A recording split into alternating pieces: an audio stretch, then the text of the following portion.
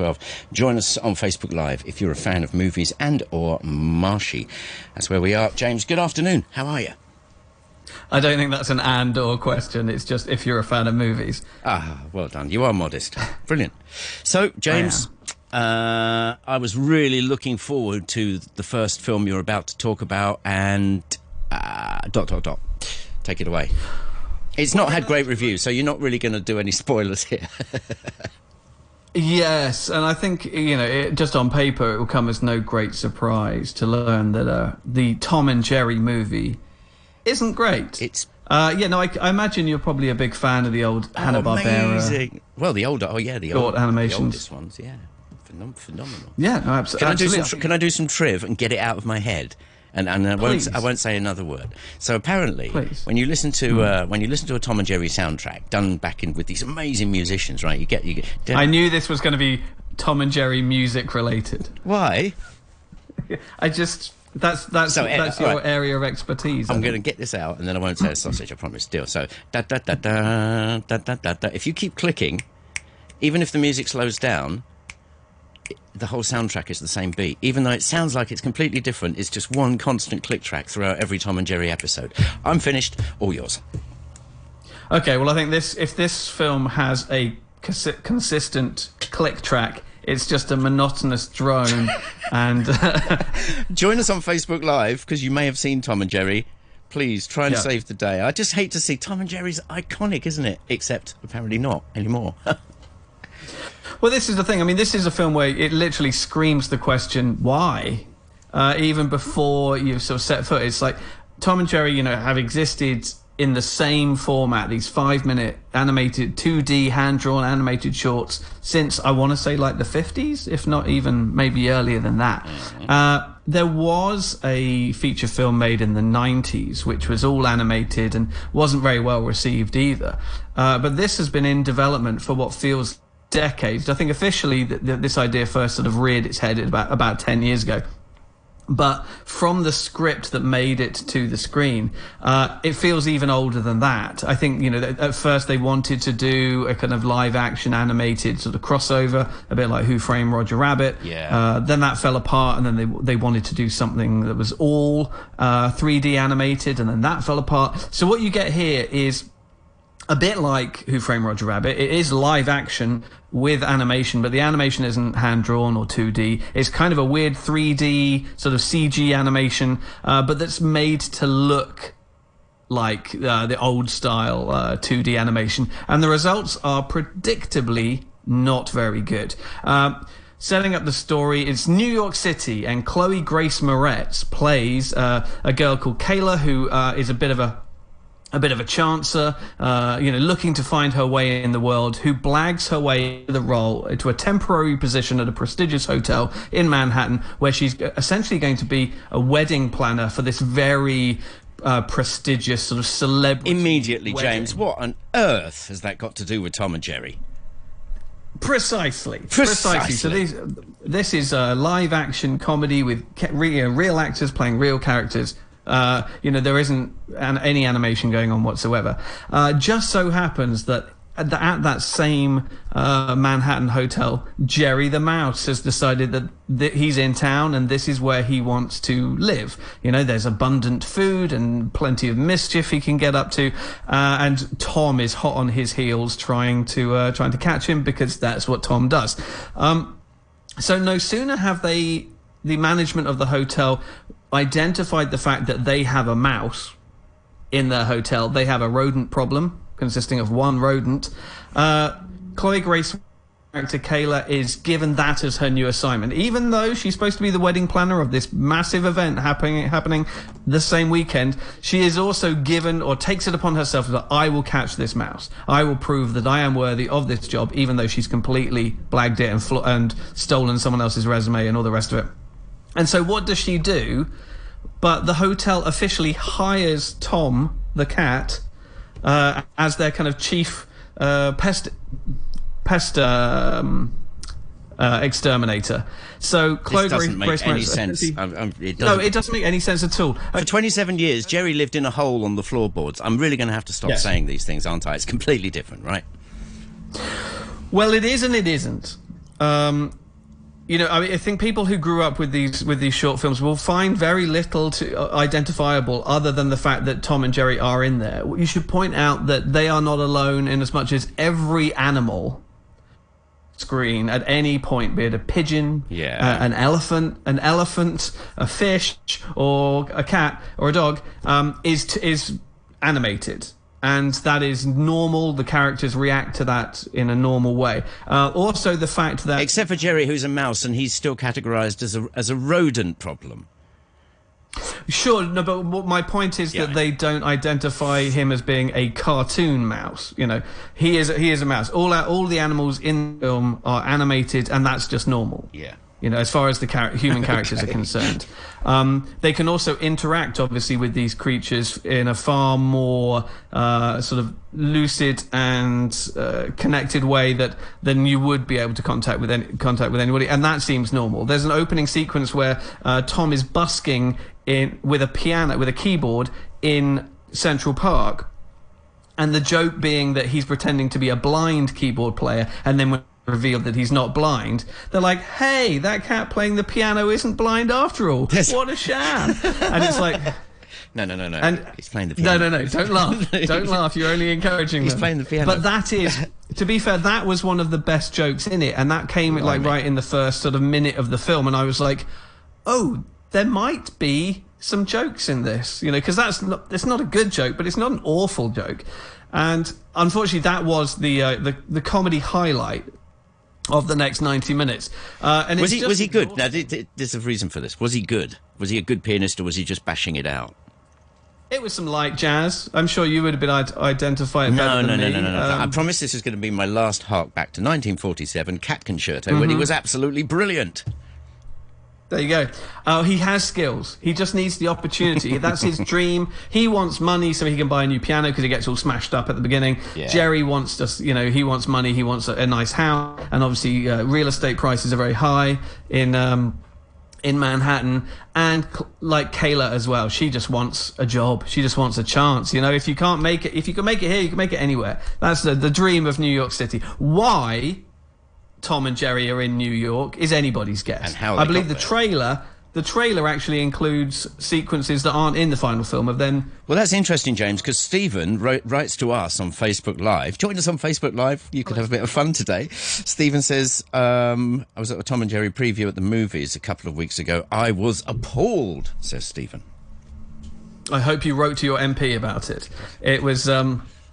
Yes, it's incredibly terrible, and you spend a lot of the film kind of going, what? I don't understand what is happening. I don't understand why it's happening. I don't understand why anybody entertained the notion that there would be an audience for this film for more than like 2 seconds. Not leave the fact that it's taken a lot of people a number of years and blood, sweat and tears to put this on the screen, and it's just dire. You mentioned the 90s, James. What did Space Jam have technically that this doesn't? Because that worked. Michael Jordan, yes, for one thing. and Roger. They're remaking Space Jam with Really? LeBron James. Yes, and that's coming out later this year, I believe. On the same studio as is doing this, obviously Warner Brothers. People have seen this already because this is one of the films that Warner Brothers is releasing this year simultaneously on HBO Max. Obviously, we don't have HBO Max here, so that's not an option. But that's why we're getting it in the cinema. And that's kind of. I wouldn't even say that that's a suitable place for it. It's just terrible. I think kids. If kids are entertained by the notion of Tom and Jerry, there is such a wealth of material from their back catalogue that you could show them instead of showing them this. If this makes any money, it'll only encourage the studio to do it again, and we don't want to do it again. The cast, which includes people like sort of beyond Chloe Grace Moretz, who can be a good actress. It's got people like Michael Pena who can be good as well. There's a voice cast that includes people like Little Ray Howery, who has shown himself to be quite a strong comedian. By Tim Story, who did like Barbershop films and Ride Along and those bad Fantastic Four films from back in the early 2000s. And he has brought. I mean, he started out as a musician, and he's collaborating with like Ice-T and people like that. And he did a lot of music videos, and he brings a sort of urban hip hop sort of aesthetic and tone to it that you're like, what's this got to do with Tom and Jerry? There are moments where Tom and Jerry talks to his conscience. You know, he has the devil on one shoulder and the angel on the other, and those characters are voiced by little Ray Howery, suggesting that Tom's subconscious, at least, is African American. And you're like, okay, well, that's a stretch, I think. And that's the first. Yeah, I mean, his spoken voice, he doesn't really speak much. You know, they're obviously non-speaking characters, but he does sing at one point. Is actually using archival audio from William Hanna, as in Hanna-Barbera. Yeah. As is moments when Jerry utters anything as well. That's like Mel Blanc and whatever the actress was, I can't remember her name. They use sort of archival audio, and you get the impression that Warner Brothers was probably quite pleased with themselves for doing that, and at one point that might have even been sort of a selling point. But there is literally nothing in this movie to justify its existence. You know, fans of Tom and Jerry have enough material to go back to, and fans of anybody else involved, be it Chloe Grace Moretz, Michael Pena, Tim Story, if he has a fan base, and whomever else, there is much better work available. I just sat there for 90 minutes going, firstly, what? And secondly, why? What did you write on your Facebook page? Well, the fact that I went to see it is probably the closest you get in my profession to diving on a live grenade. Got it. I did that, so you don't do. So the least you could do is don't. Yeah, does what it says on the tin. All right, then join us on Facebook Live, Morning Brew. We're there as always. Love to hear what you think about these things. He's back in the movies. They're actual four walls, etc. We're talking about, well, I think we've finished Tom and Jerry, which is such a shame, I think. Anyway, yours. I think it was very clearly signposted from the moment someone came up with this idea that it was a bad idea and shouldn't be entertained any longer. Sadly, they did. Not wholly dissimilar is Coming to America, the belated sequel to the Eddie Murphy vehicle, in which an African prince went to New York City to sow his royal oats, as he said, where he met the love of his life, and returned back to Zamunda, and you know, carried on his life there. Here it's sort of 35 years later, and Prince Akeem, now becomes king. It begins with the played by James L. Jones, and he assumes the throne, and he is at a political crossroads with a neighbouring warlord played by Wesley Snipes. Okay. Who says that, you know, one way or another these countries are going to come together. You know, either we can get married, but he has like a crazy son, or we can have a war, basically. I will invade. Prince Akeem, now King Akeem, only has 3 daughters. Yes. All very capable, particularly his eldest daughter, played by Kiki Lane. However, it is written into Zamundan law that he must have a male heir to marry, and that'll marry Wesley Snipes' daughter, and all will be fine. But he doesn't have a son. And then it is revealed, as if by magic, that he does have like an illegitimate son, that when he went back in 1985 and was sowing his royal oats, before he met his wife-to-be, Lisa, he had a one-night stand with Leslie Jones's character, who now has a son called Lavelle. And if they can find him, if they can go back to America, or come to America again and find him and convince him to come over to Zamunda and groom him to be heir to the throne, then peace will. Did you go back and watch the original one? I didn't actually, but I did see it quite a few times back in the day, and so it is fairly well. So is there burnt into. Is there a little bit of that ratifies the fact that he has an illegitimate son, even a few seconds worth? Well, okay, even here's a the hello, thing. if you like, to Leslie. You know, the very nature of it is to sort of retread as much of that earlier film as possible. When they go back to the barber shop, and you've got him and Arsenio Hall. Yeah, you got him and Arsenio Hall playing sort of these Jewish barbers and what have you in the prosthetics, and he plays what's his name? Randy Watson, is it of Sexual Chocolate, who's like the band that they play, and then they come back into it. And so a lot of those sort of the best bits, if you like, from the first film are revisited. The problem with this film is that it centers around a new character who is this son of his, Lavelle, played by Jermaine Fowler. Yeah. Who, there's not much to him as a character. He kind of, when you first meet him, he's kind of sort of being a bit shifty. You know, he's from a working class family. He's ambitious. He wants a leg up, but you know, the white man is keeping him down a little bit. And then so he's a bit of a sort of slightly shady character, but supposed to be a likable shady character. Yeah. At first, he's obviously very impressed and surprised to learn that he's heir to the throne, and then a lot of the film details about him being groomed and trained on how to assume that role. But he's not very interesting, and he devotes a lot of time to his arc, if you like, his transformation. But he seems to sort of take it all in his stride too much, and there's not a lot going on, and he's not very charismatic. It sidelines Eddie Murphy and Arsenio Hall and all the characters that we like far too much of the time, but filling it with less interesting stuff. So it's long, it's a packed cast, but it's just not very funny and not very interesting. Again, that's such a shame. Join us on Facebook Live if you want to chip in with this. I bet you loads of people watching and listening now. So I think it was 85? The original one? Maybe a little bit later than that. But anyway, around then. It is. How do I say? It is 80s. It is the 80s. There's so much about this film. The soundtrack, Daryl's hair, the whole bit. I mean, it's iconic. Soul Glow. That stuff you put in his hair. Whatever, It's absolutely iconic 1980s. So I'd be really interested to see if anybody listening and watching you now has watched it, if they've seen the first one, whatever. Join us on Facebook Live. Let's get to the...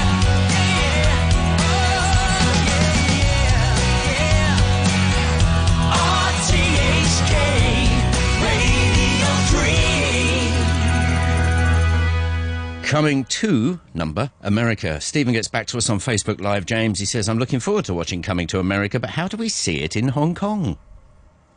It is legally available on Amazon Prime right now, as of, I believe, last Friday. It's a big disappointment. I mean, there's a lot of goodwill involved, clearly, and he's got the original writers back. It was directed by John Landis, so he's not involved this time around.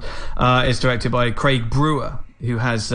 pretty good creds of his own, but he assembles this sort of fantastic cast. Like I mentioned, Wesley Snipes is in there. John Amos comes back as his as McDowell, of the McDowell's restaurant that is legally different from McDonald's. Brilliant. He was. I mean, it's not this. It was not the greatest film ever made, but it's one of those ones that I think people will just say, yeah, definitely. I revisit that now and again. During the news, I looked it up, and it was actually 1988, and that was really kind of Eddie Murphy at the peak of his powers. It was kind of the last film in this incredible run he had since he sort of burst onto the scene through Saturday Night Live, and he came on. He did sort of 48 Hours, Trading Places, Beverly Hills Cop, and then this one, Coming to America, and him with Arsenio Hall too. I mean, he's a genius as well. The combination in the original film of those two guys was just blinding.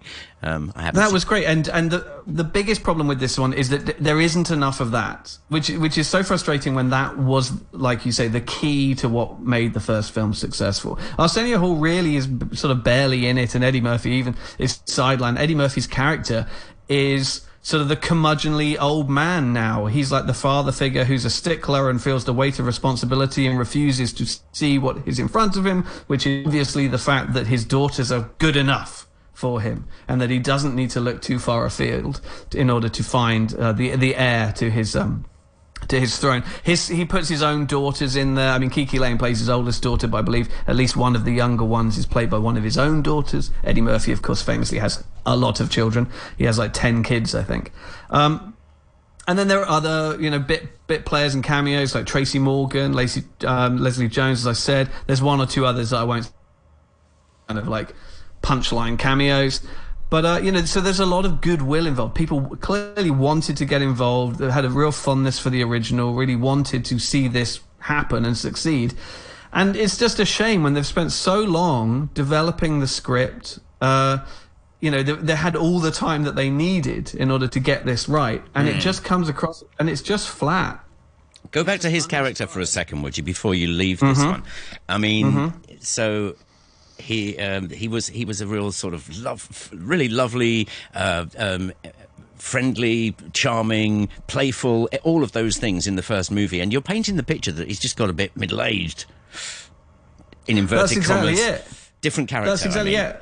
And always Eddie Murphy was the best thing in an Eddie Murphy movie. That's why they were Eddie Murphy movies. And you really feel his age and how he is gone. He was such a motor mouth. He was so kinetic. He really just sort of stole the screen from everybody else involved whenever he was there, and you don't get that anymore.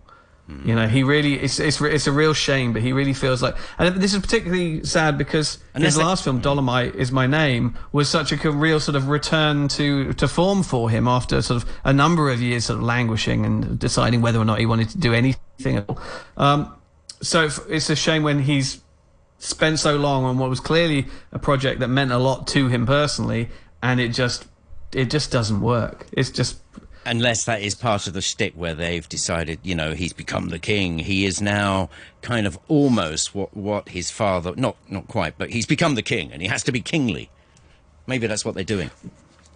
Well, that is what they're doing, but there's a way to do that and make it funny. Yeah. And that's not what's happening here. All of the heavy lifting has been thrown onto the shoulders of sort of the supporting cast, but in particularly this sort of up and coming guy, Jermaine Fowler, who's playing the son. And it's just such a sort of generic fish out of water, sort of cocky young guy looking wide-eyed around him going, oh, wow, this isn't the city. And I have to say, like Eddie Murphy was back in 1988. Exactly. Yeah. So when Eddie Murphy went over there, he was a fish out of water because he was used to this bubble that he had been grown in, this bubble of privilege. And when he's being thrown out onto the streets into a city where he was, looked upon as a second-class citizen, dare I say, at a juncture in America's history where there was a lot of volatility. And where he would have attracted a lot of volatility in an urban environment, is there. It's gone. Also, I think the film really suffers in the wake of something like Black Panther. And the image of Zamunda just feels very sort of backwards and very sort of limited in its imagination when compared with sort of the glory of Wakanda that we saw in something like Black Panther. Because, on paper, the productions feel quite similar. There are these great sort of ensembles and celebrations of African-American talent, and parts of the story are actually kind of similar. It's all about somebody finding their place and assuming leadership and how they deal with it and how they deal with their relationships between their kingdom and the outside world and all the rest of it. But there's really no comparison. And in the wake of that, this just feels very sort of backward facing. But and that's a real shame. It just adds day of disappointments today, James. Adds it's like to its all problems. The eggs, but no omelettes. Okay, right. I believe it actually doesn't open until tomorrow. But the new Disney, dare I say, the new Disney princess movie, Raya and the Last Dragon, is really good. This is basically set in a fictional Southeast Asian kingdom this time. Yeah. Called Kumandra, and essentially to set up the history of the piece is 500 years ago. One kingdom, and they lived in harmony with dragons, and dragons helped them defend the kingdom. Then there was this great pestilence came over the land, pretty much wiped out all the dragons, fractured the nation into 5 parts, and those 5 parts have never been able to get themselves back together again. Politically, they are now at odds, and all they want to do is fight and take over. There is a gemstone that is essentially the essence of the last remaining dragon, and that is now the object that everybody wants to get their hands on. When that is broken, it allows the pestilence called the Droon to sweep over the country once again, turning it into an almost post-apocalyptic wasteland. Yeah. Where our hero the young princess of Heart, one of the 5 kingdoms, who is called Raya, played by Kelly Marie Tran from Star Wars: The Last Jedi. She is roaming the earth, looking for basically to put the 5 parts of the gemstones back together in the hope that it will save the kingdom. And what she does is she crosses paths with Sisu, the last dragon, played by Awkwafina, who is going to help her. And guess what? It turns out that everybody put their money on the last dragon being the savior, but Sisu wasn't the best dragon. Aha. She just happens to be the last dragon, right? And she's exactly the most competent person. So anyway, so that's the dynamic, and they form a partnership, and they must go around the 5 kingdoms, convince each leader of each kingdom to give them their piece so they can put it all back together in the hope that together, and guess what? The message is, together we are stronger than when we were on our own. Did you at any point think, oh, here we go, another sort of beast sidekick, 4 legs or 2 wings or whatever, who makes wisecracking jokes? The dragon, Mushu. Played by Eddie Murphy. Are we talking that? Oh, absolutely. As I sat down, I was like, okay, this is going to be Mulan. Shrek, played by Eddie Murphy. Yes? Yeah. Oh, yes. No. Eddie I Murphy, take it back. That wasn't that. Well, he was Donkey. He was the sidekick. Yeah. Yeah. I'm sure Eddie Murphy's main source of income these days is all that Shrek money. It just keeps coming in. Okay. Shrek. So absolutely, I was sitting down going, oh, here we go. This is the American version of Asia all over again. This is going to be Mulan again, or at the best, this is going to be, at the very best, this is going to be Moana again, which was, South Pacific Islands. And actually, it's got the same director as Moana, but it's really good. Good. It's very respectful. For a start, you've got an almost entirely Asian or Asian American cast doing all the voices.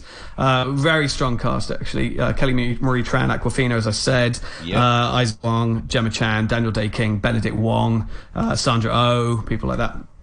That's all good. It's obviously very respectful to... it's not a specific country, but it feels very Thailand, very Cambodia, very Vietnam. It's pulling from a lot of the old sort of mythologies there and the legends there. They've got at least one sort of Vietnamese writer on board to help authenticate all this stuff and be very respectful to it. Raya as a protagonist she has agency. She has strength without having to. She doesn't have an agency. She has agency. Hello, would you like a she has. secretary? She does have a dead dad, which is, I think, par for the course for this kind of film, or at least he has been turned to stone, which is what the pestilence does. Right. But she's strong. She's strong-willed, but she doesn't have that kind of sort of, impregnable stoicism that some of these more modern characters do, like sort of a Mulan would. Awkwafina is great as Zizu the Dragon. It's very much in the mold of Robin Williams' Genie or Mushu the Dragon, played by Eddie Murphy. It is the sort of wise talking, slightly sort of clumsy sidekick kind of role, but she really sort of brings her own to it, and it's actually sort of surpasses that, and it's good, basically. It's really funny. It is very good. Yeah. It is very good. And there's no romantic interest. There isn't like a handsome young prince who has to show her the way, or even whom she shows the way. There's nothing in that. She has a friendship or a broken friendship with a young princess from one of the other kingdoms, yes, played by Gemma Chan. And if there is any, there's no... Gemma Chan, who we first saw as Harry Potter's girlfriend in a teenage way. Is it? No, that's not her. I thought Gemma Chan is British Chinese. She was in... Oh, yes. Crazy Rich Asians. But no, that's not her. That was Kelly... Someone, I want to say. I'm glad you don't know either, because I was just about to look like a total numpty for someone. Katie. No, that was Katie. Her name was Katie Leung, I want to say. And she's been in the news this week, sort of talking about how mean Harry Potter fans were to her. But I thought she was rather good. Brilliant. So anyway, this is good. If you're wanting to find something to go out and take the kids to, this is the one. It's great. This is maybe the best Disney princess movie in some time. Certainly as good as Moana was, but I think it's even got the edge on that. Like I said, the cultural aspects of it are very sort of rich and diverse and colourful and respectful. The characterization is very strong. The voice acting performances are very good. It's very funny. There aren't really any songs. Maybe over the end which credits. is a good thing, really, isn't it? Well, some people don't like that element of it, and that's probably because there isn't a love interest in it. Because they always do. I'm the sort of I'm the young thing out to discover the world, and then she meets the prince, and I love him, I need him. There's a song, and you don't have it in this, do you? Yeah, good.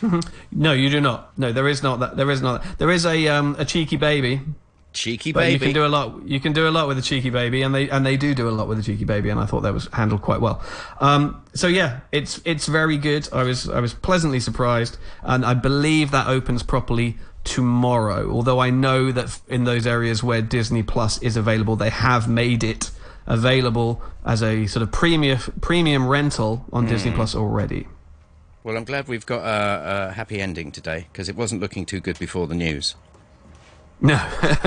Well, you got to save the best to last, haven't you? I'm so keep the punters listening. Yeah, I'm so disappointed that Tom and Jerry was a nil point. Very much so. Who's Yep. banging and crashing? Who's banging and crashing? I can't tell you. I'd have to kill you if I did. Anyway, Okay, remind us what we've been doing today. Okay, so we have been talking Tom and Jerry. Yeah. And coming to America. Tom and Jerry is in cinemas right now. Coming to America is on Amazon Prime right now. And Raya and the Last Dragon will be in cinemas in Hong Kong tomorrow. Brilliant. So no James Bond news this week? No, I have nothing, unfortunately. I who have nothing. Well done, James. Lovely talking to you, as always. Thanks very much. James Marsh, Marshy Movie Time, back with us at the same time next Friday.